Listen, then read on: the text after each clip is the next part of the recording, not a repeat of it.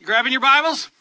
You want to turn to Joshua chapter 5. If you don't have a Bible with you, some people should be coming around. Please flag them down. We're the kind of church where we just don't talk about the Bible. We actually dig into God's Word and study it. Hey, there's a new idea.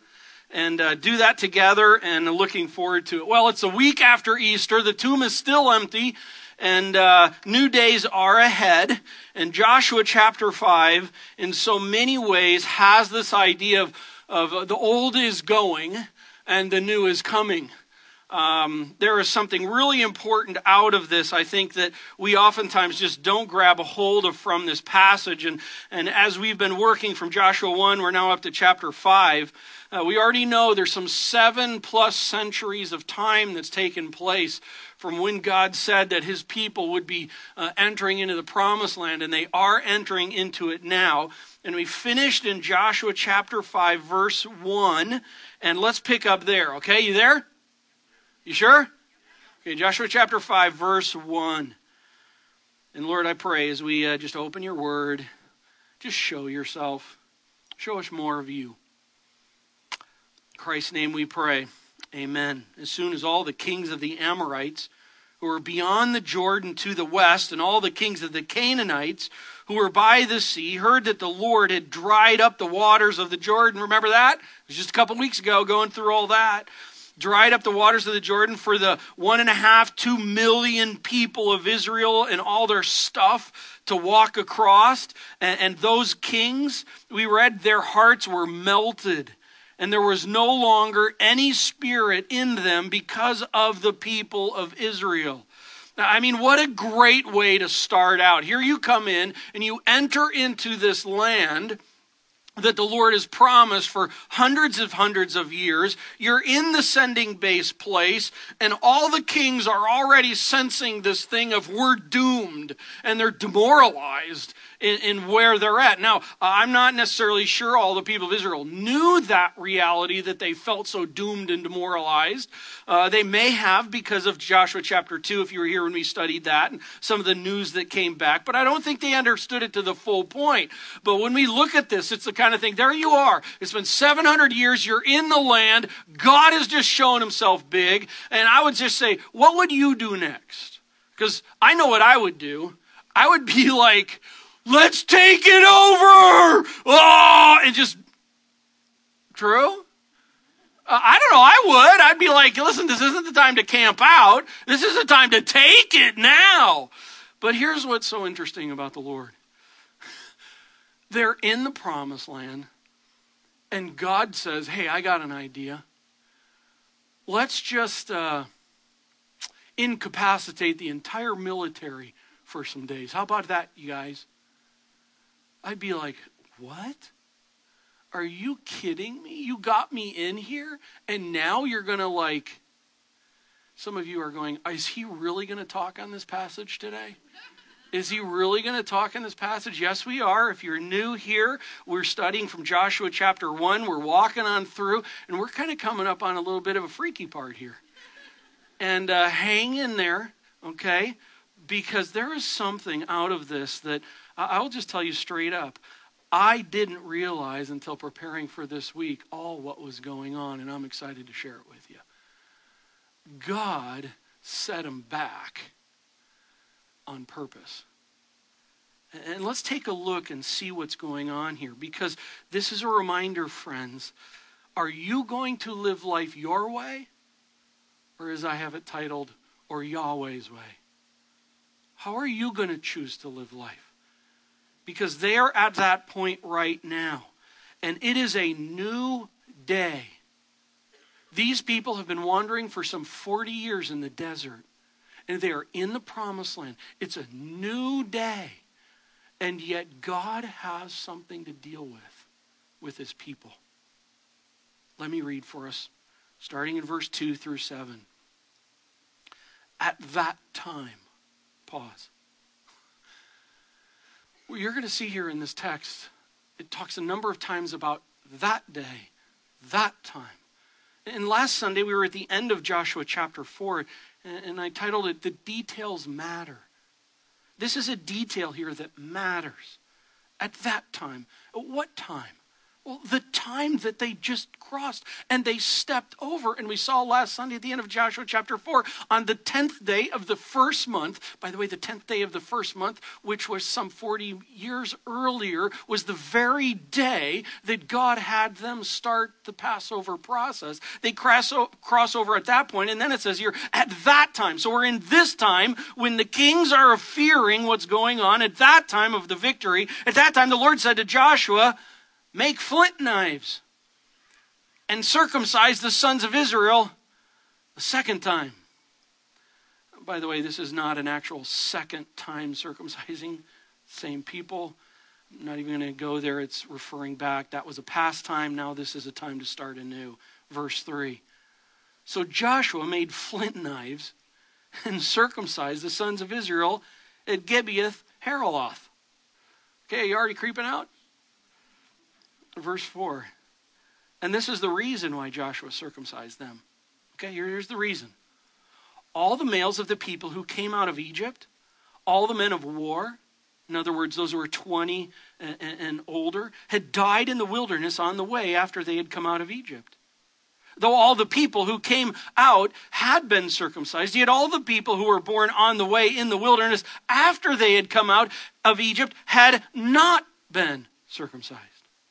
For the people of Israel walked 40 years in the wilderness until all the nation, the men of war who came out of Egypt, perished, because they did not obey the voice of the Lord. The Lord had swore that that he would not let them, that prior generation, see the land that the Lord had sworn to their fathers to give to us, a land flowing with milk and honey. So it was their children whom he raised up in their place that Joshua circumcised, for they were uncircumcised because they had not been circumcised on the way.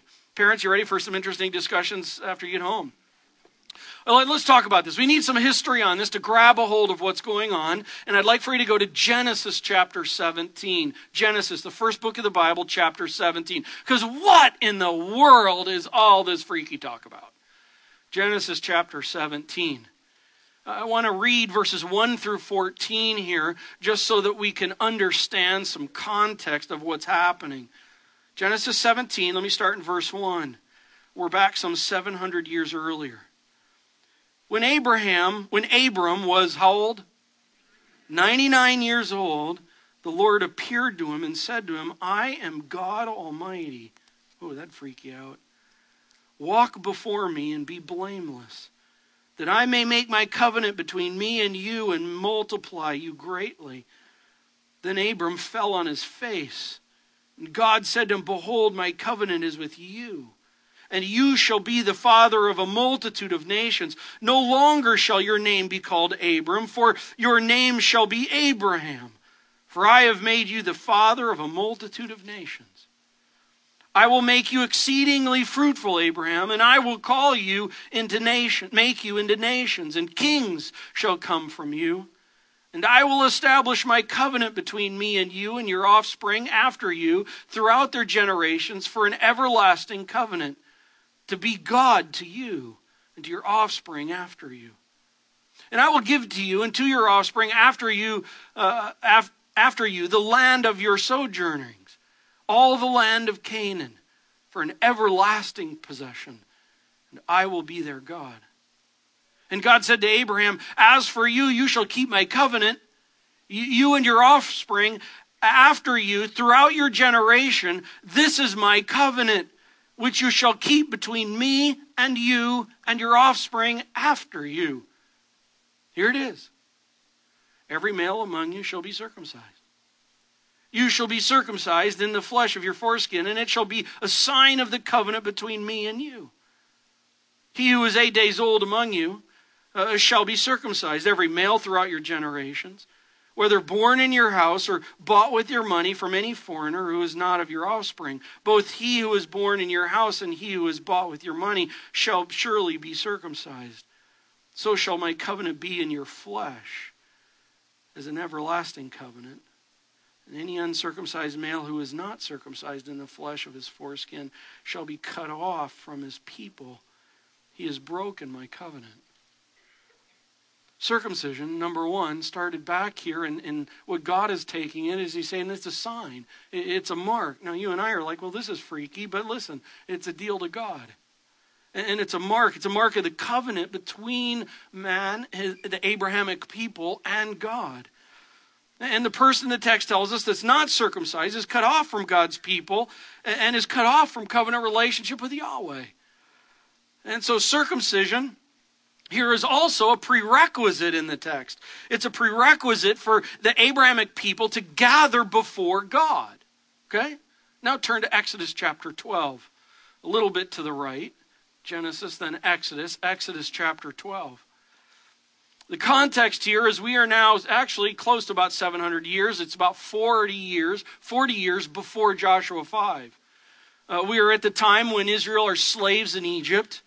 The setting is the 10 plagues have already taken place. Passover's already occurred just shortly before. The Israelites have actually left Egypt, but they have not crossed the Red Sea. You know, in the movies, it's kind of like they walk out of Egypt, and then it's like 100 yards down the road, they cross the Red Sea. That's not quite the way it happened, but I understand for movie purposes. But here God is instituting an ongoing practice of Passover. Let me read verse 43 to 51. And the Lord said to Moses and Aaron, this is the statute of the Passover. In other words, it's already taken place, but God is saying, I want for you to carry this out every year. And no foreigner shall eat of it, but every slave that is bought for money may eat of it after you have circumcised him. No foreigner or hired servant may eat of it. It shall be eaten in one house. You shall not take any of the flesh out of the house, and you shall not break any of its bones. All the congregation of Israel shall keep it. If a stranger shall sojourn with you and would keep the Passover to the Lord, let all his males be circumcised. Then he may come near and keep it. He shall be as a native of the land, but no uncircumcised person shall eat of it. Now, this is a new generation in Joshua chapter 5. Let's go there. This is after that event. Joshua chapter 5, let's one more time read verse 5. Thanks for hanging with me through this, but it's important to understand this crazy talk. Verse 5. Though all the people who came out had been circumcised, yet all the people who were born on the way in the wilderness after they had come out of Egypt had not been circumcised. So the Joshua 5 people, this is a new generation. This is a new generation of people for God living under the Abrahamic covenant. And they're not to be like the prior generation. The prior generation right before them, the ones who came out of Egypt, those who were 20 years and older, they died in the 40 years in the wandering. We could really call them kind of an island of spiritual misfits generation.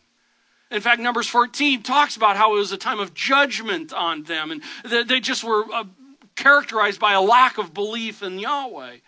And so God has them all die off. And so here's a new generation that's stepping up to the plate, but they have not been circumcised in this. And you're like, Doug, this is like no big deal to me. Why are you even talking about this?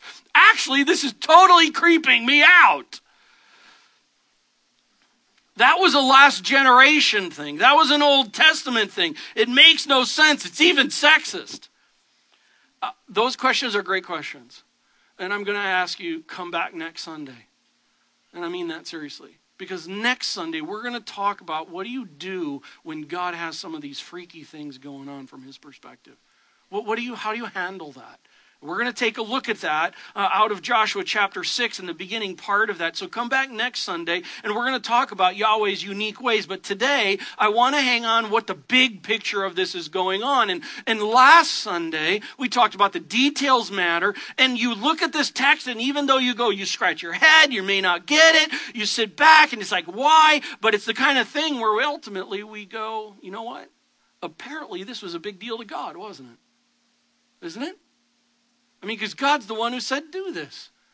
And no matter how freaky we may feel about it, no matter how weird this may seem, no matter how you're like, I don't get it, this was a big deal to God. And so the details matter. But why did they do this? Well, Genesis 17 and 12. It all adds up. God saw this as something important. So let's try and understand what is happening here. And what is happening here is verses 10, 11, and 12. Take a look at it. What takes place? You tell me in verses 10, 11, and 12. What takes place? What? Passover. Now, what did we just read about in Exodus chapter 12? That you can't enter into Passover, the Abrahamic people, unless circumcision takes place. And this generation had not had that happen, and God knows that. And so God's like, listen, I want you to enter into Passover, and something has to take place here, and I just want to bring into this. God sees something in the past that needs to deal with. And so he is. And so we have these people here in this situation that God has put out on the table. Listen, Joshua, go get the flint knives. Go get the flint knives and let's get on with the program.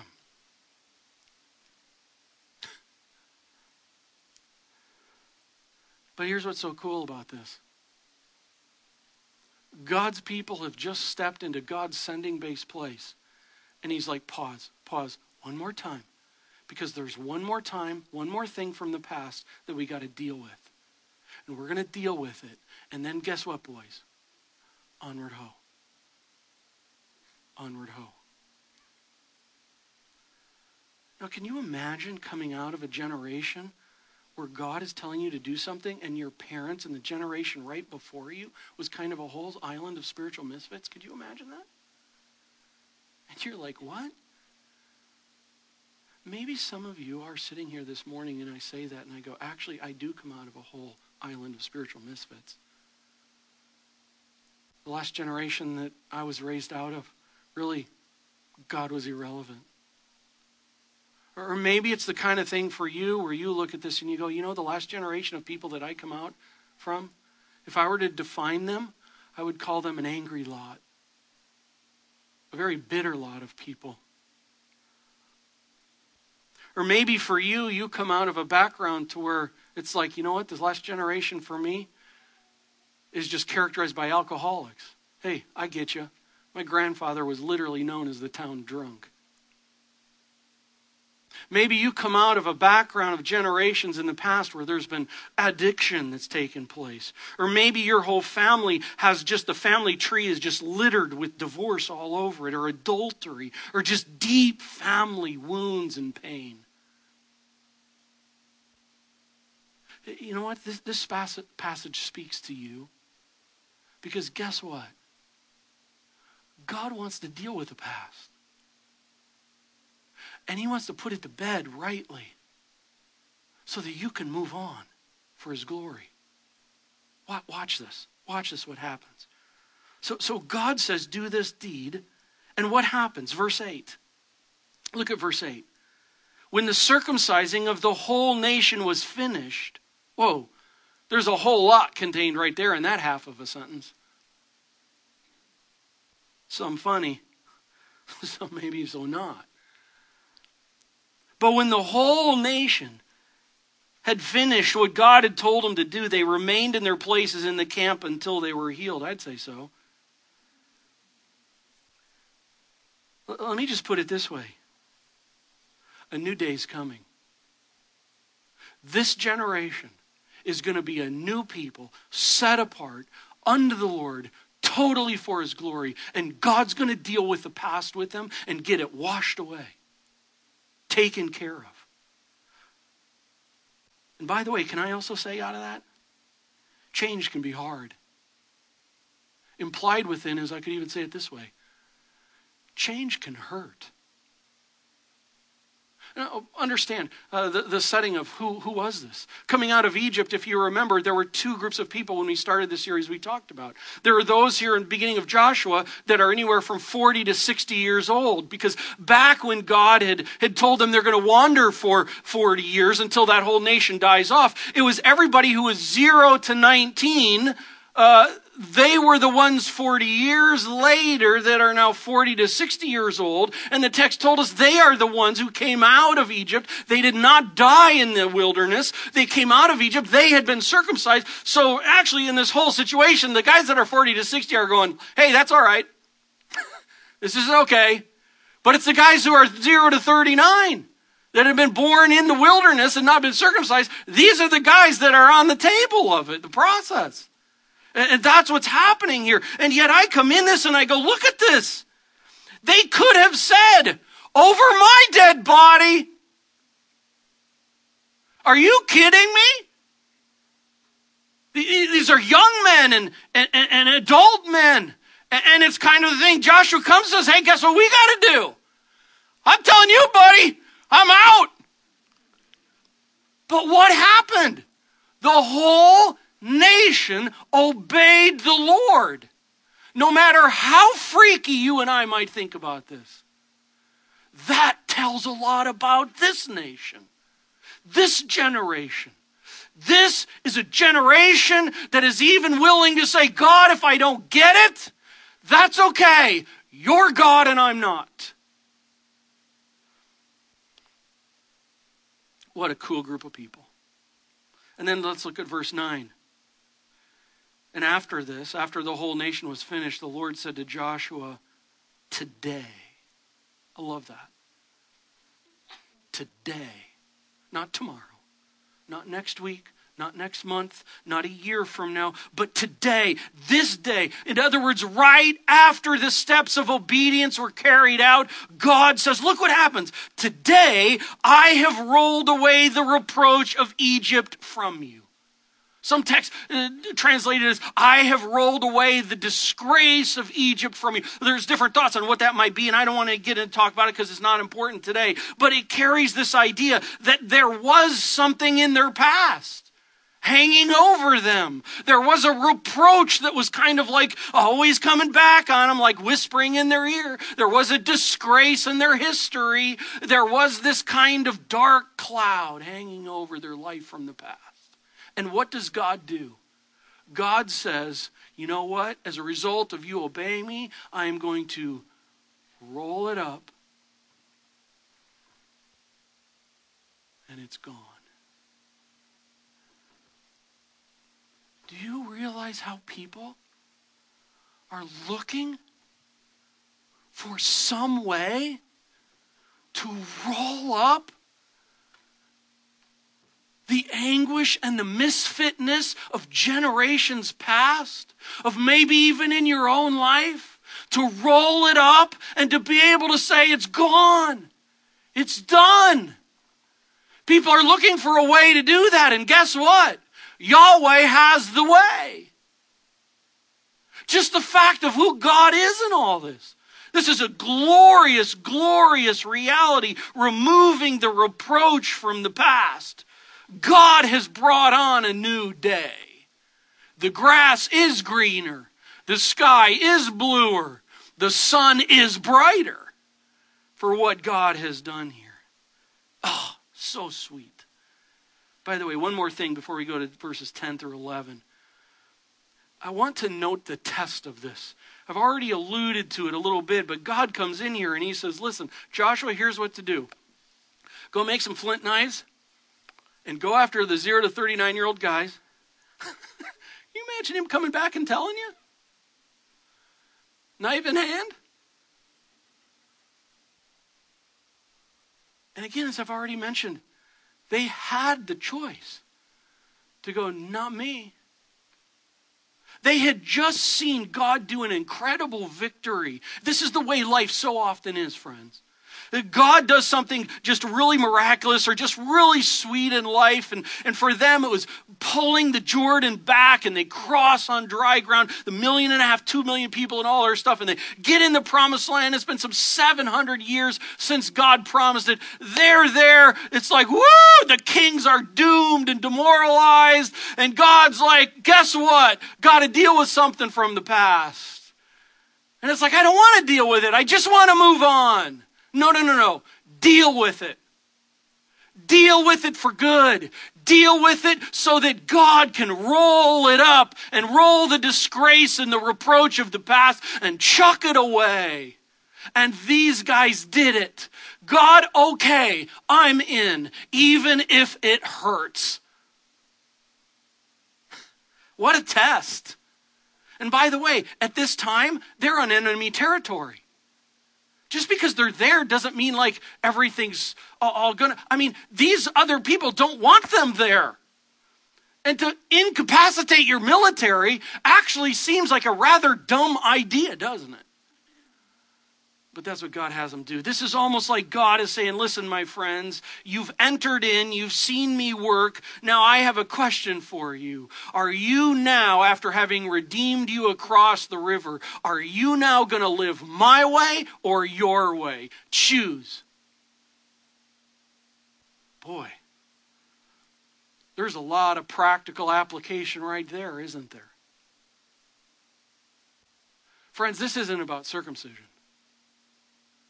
This is about choosing whose way you follow. And so I ask you, whose way? This last week, has it been about your way or Yahweh's way? Hey, listen, this is not about being perfect. No one in this room is perfect. But are you pursuing after Yahweh's way with seriousness? Or is that just a religious nice thought? Hey, God's saying, choose me. Choose me. This is so cool. And when you do, a new day dawns. And the past and the reproach is removed. Oh, grace. Verses 10 through 12. While the people of Israel were encamped at Gilgal, this is not another day, this is just coming right after this, they kept the Passover on the 14th day of the month in the evening of the plains of the Jericho. Hey, by the way, do you remember last Sunday, if you were here, the details matter, and we talked about how they crossed on the 10th day of the first month. That correlates back to Exodus, and how on the 14th day of the first month, that was the day that Passover happens. Listen, some 40 years later, God's people are back on track. Back on track. Let's keep reading. Verse 11. And the day after Passover, on that very day, they ate of the produce of the land, unleavened cakes and parched grain, and the manna ceased the day after they ate of the produce of the land. And there was no longer manna for the people of Israel, but they ate of the fruit of the land of Canaan that year. Two things about this. Number one, Passover. Passover comes and they celebrate it. Now, if you're not familiar with Passover, let me just remind all of us about it. Passover back in the 10 plagues, that was the 10th plague. That was the final doozy. That was the one to where, listen, God tells them on the 10th day of the first month, you're to go and to get a lamb and set aside a male, oh, that's interesting, unblemished, that's interesting, lamb, that's interesting, and you're to pick it out and set it aside on the 10th day. Then on the 14th day, you are to take that male, unblemished lamb, and you are to sacrifice that lamb. And then you are to take the blood from that lamb, and then you are to paint it on the doorpost of your house.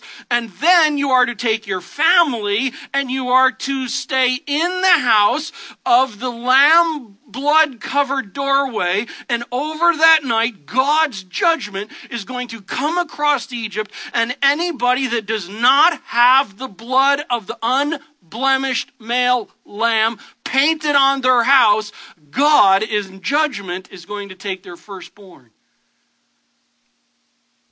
And so that night back in Exodus, those who don't just know about it, those who don't just can repeat the mantra, but those who know about it and do it and apply the blood on their house and stay in it that night. Can you imagine? And when you hear the screams and off in the distance in the land of Egypt from parents who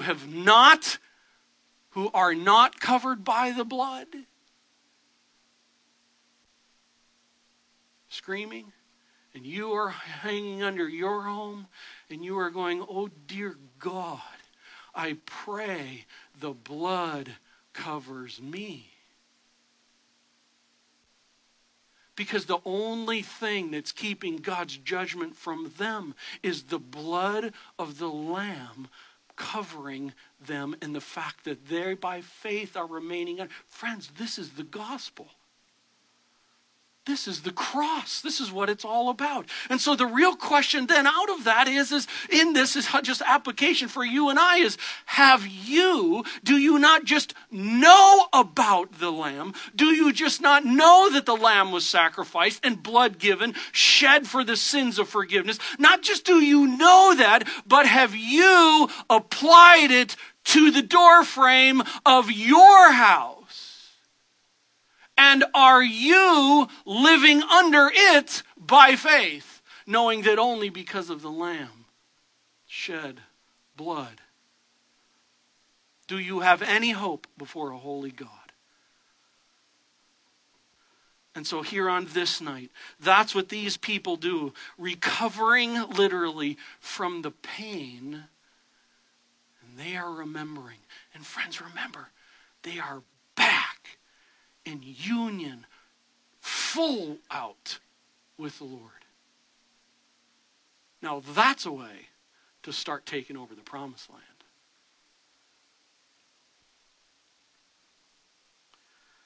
By the way, the manna ends. The manna. Every morning, they've been waking up and grabbing their bowl and going out, and it's like, this is so cool. God just puts the cornflakes right out on the ground. Just take your bowl, scoop it up, take some goat milk, I don't know, I guess, some Mountain Dew, and put on it and have and get it Mountain Dew. Okay. Okay. I'll stay in my current role. And all of a sudden it changes. Hey, may I remind us? Living under the blood, life looks different afterwards. One commentator said, most of God's gifts, referring to this fact that the manna is now gone, most of God's gifts to his people are not dazzling and gaudy, but wrapped in simple brown bags. In other words, it's God had been doing this for 40 years. That's all these people knew for 40 years. And now they had to get the fruit from the land and make their own breakfast and post toasties and things with it. And they had to take it in this kind of way. And yet in it now, every day, God still is providing for them. Do you realize this morning, if you had the opportunity to eat something for breakfast, do know this. God has allowed that to be able to be food for you and me. Every breath we breathe is one more breath from God. And even when our breath is taken, guess what? God knows that. And it's right in his timing. And for the person that has been painted by the blood to be away from here is to be with the Lord. Bring it on, man. Is that really so bad? So the manna ends. Yet Yahweh's provision still continues. Look what happens to people who live Yahweh's way. It's not easy. It can really even hurt. But I think we can all agree that's a generation that God's going to use.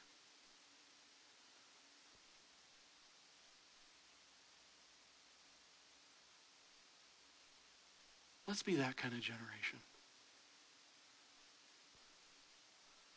Honestly, I think the church in America over the last 20 years, in many ways, has been an island of spiritual misfits. And you've even heard some testimonies, and there were some earlier today. It's like almost was ready just to bag the church and God's people. I get it. But I want to tell you something. God loves his church.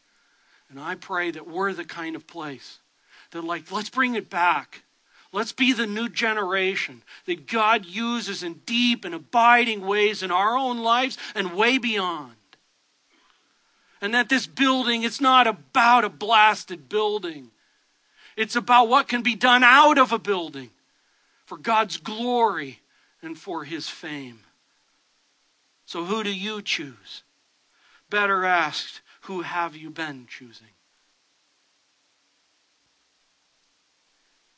Some people are kind of like, well, I can redeem myself. I'm okay because, I try and do good. I just want to tell you, in love, God says it doesn't matter how many good works you do. You cannot earn your way back to God. The only way you can earn your way back to God, you can't earn it, but is by applying the blood. The Bible says, for Christ died for sins once for all, the righteous for the unrighteous, to bring you to God. The Bible also says, as many as received him, as many as who applied the blood, to them he gave the right to become children of God. Has the blood been applied to you? I'll just do things my own way. Yeah, I don't like saying these kind of things, but I just want to let you know the Bible says if you're going to do things your own way, you're in a heap of trouble. Because God loves you enough that when we go in the wrong course, he loves us enough, like the perfect parent, that he corrects us back. Listen, a choice to sin is a choice to suffer. And God doesn't want us going there. Oh, I can earn favor with God. No, you can't. I'll work my way out of this mess. No, you won't. But that's the way I was always taught. So what? But was it Yahweh's way? That's the bigger question. You can't teach an old dog new tricks. Hey, here's the great news. You're not a dog, and we're not talking tricks. There's hope in Christ. Hope in Christ. So if you need a new day, a new dawn, if there's like a cloud that's just hanging over you,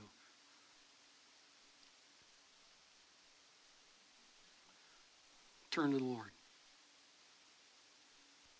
Turn to the Lord. The world tells you that you are stuck to the genetic cesspool from your past. No, you're not. No, you're not. Choices and habits of the past from generations in the past can make it harder. But know this. God is much bigger than the genetic cesspool. Plus, he owns it all. There's hope. There is hope. It doesn't mean it's easy, but there is hope. There can be a new day. And I want for you to know as well, out of this text, that even if you in your own life, you've made choices in your past that you wish no one knew about, that you wish you could wipe away, and you've just tried to forget it on your own, and yet maybe even though it may carry consequences today and into the future, do know this: God can roll it away.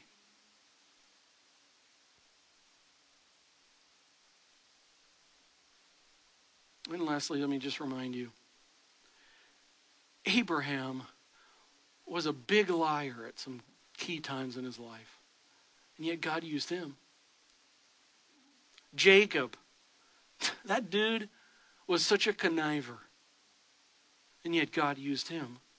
Oh, by the way, Joshua chapter 2, Rahab was known as the town prostitute. And guess what? God's redeeming her.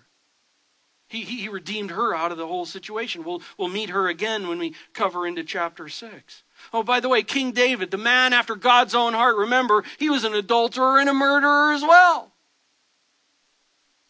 And then the criminal on the cross, he was a thief. And yet at the last minute, he placed his faith in Christ, covered by the blood. And Matthew, the truth is Matthew, the disciple Matthew, in his career, he was a thug tax collector. That's just the way they were in that day. And the Apostle Paul, religious, self-righteous dude who hated Christ and hated everything Christian. And he murdered him. And he writes half the New Testament. God can roll the reproach of the past away. Oh, thank you, Lord Jesus. And I'm not talking fluffy thoughts. I'm talking to the core of the bone of sin from the past and wickedness from the past. Whatever it might be, God can take it away.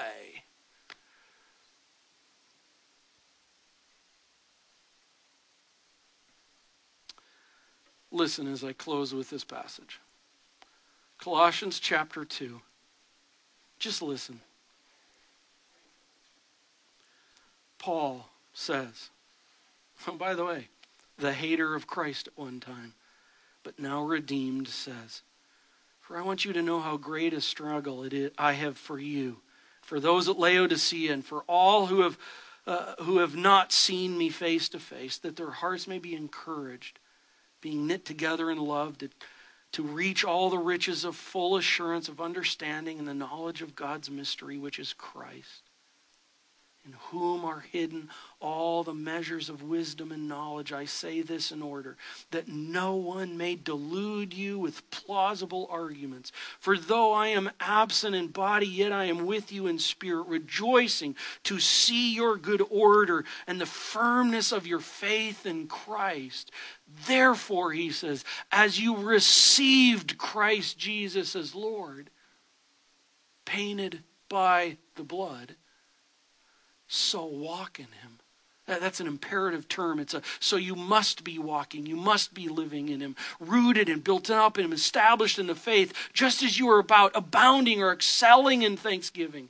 See to it that no one takes you captive by philosophy or empty deceit, according to human tradition, according to the elementary spirits of the world, and not according to Christ. For in him the whole fullness of deity dwells bodily, and you have been filled in him, who is the head of all rule and authority. In him also, listen to this, in him also you were circumcised.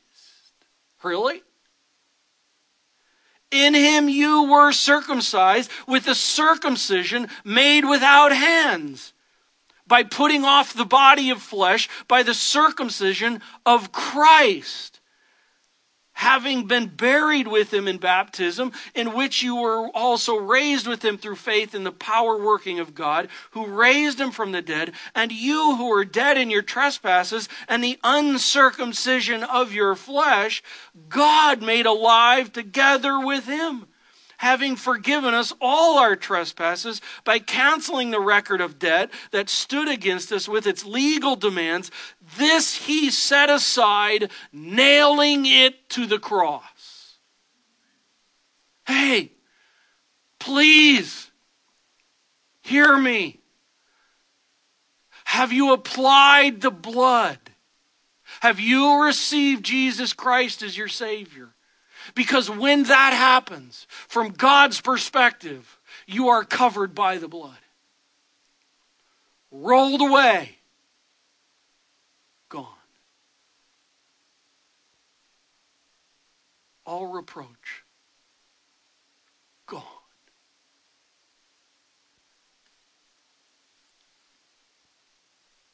Let's pray.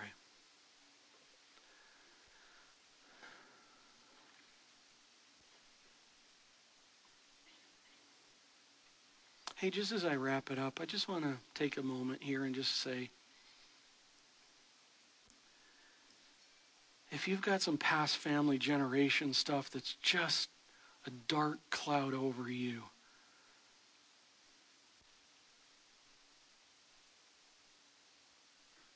can I ask you just nail it to the cross?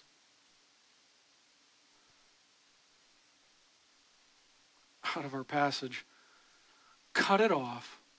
Right here, right now, and nail it to the cross. Maybe you've just got some junk in your own life going on.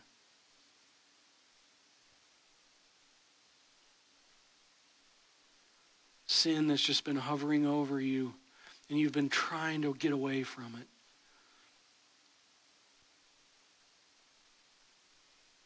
Hey, welcome to the team. And I call you to nail it to the cross. Cut it off. Nail it. God, I want to thank you for your kindness to us, your abounding love towards us, your unceasing grace made available. God, I don't know, maybe in here this room is just filled today with some people who just have hurts from the past that are just a nightmare to them. And they've been looking and searching for a way to get it removed. Lord, we can't play a game with it.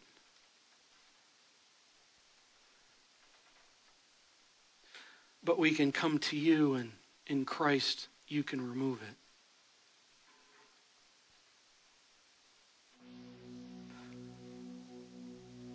God, thank you for the, if you will, the circumcision that Christ provides, marked by the blood of the Redeemer. It is a prerequisite to coming back into relationship with you.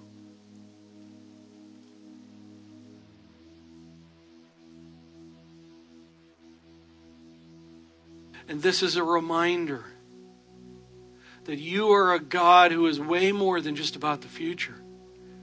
You are a God that is all about wanting to take care of the past. Lord, I pray if there's anyone this morning in this room who's kind of like, man, I just need to talk with someone about what this is all referring to, and I don't know if I have a relationship with the Lord through Christ. God, I just pray they would ask. They'd ask someone they came with. They'd come and ask someone after the service. God, for those of us who knew Christ as our Savior and have driven the stake in the ground with you and received you as our Savior, oh God, I pray that we would not be living on our own work, but we would every day be living by the work of the cross. Because you have stuff for us to do. And we need to deal with it and get right and be prepared. Let's go conquer, Lord, for your glory, for the fame of your name. You are the Redeemer. In Christ's name we pray. Amen.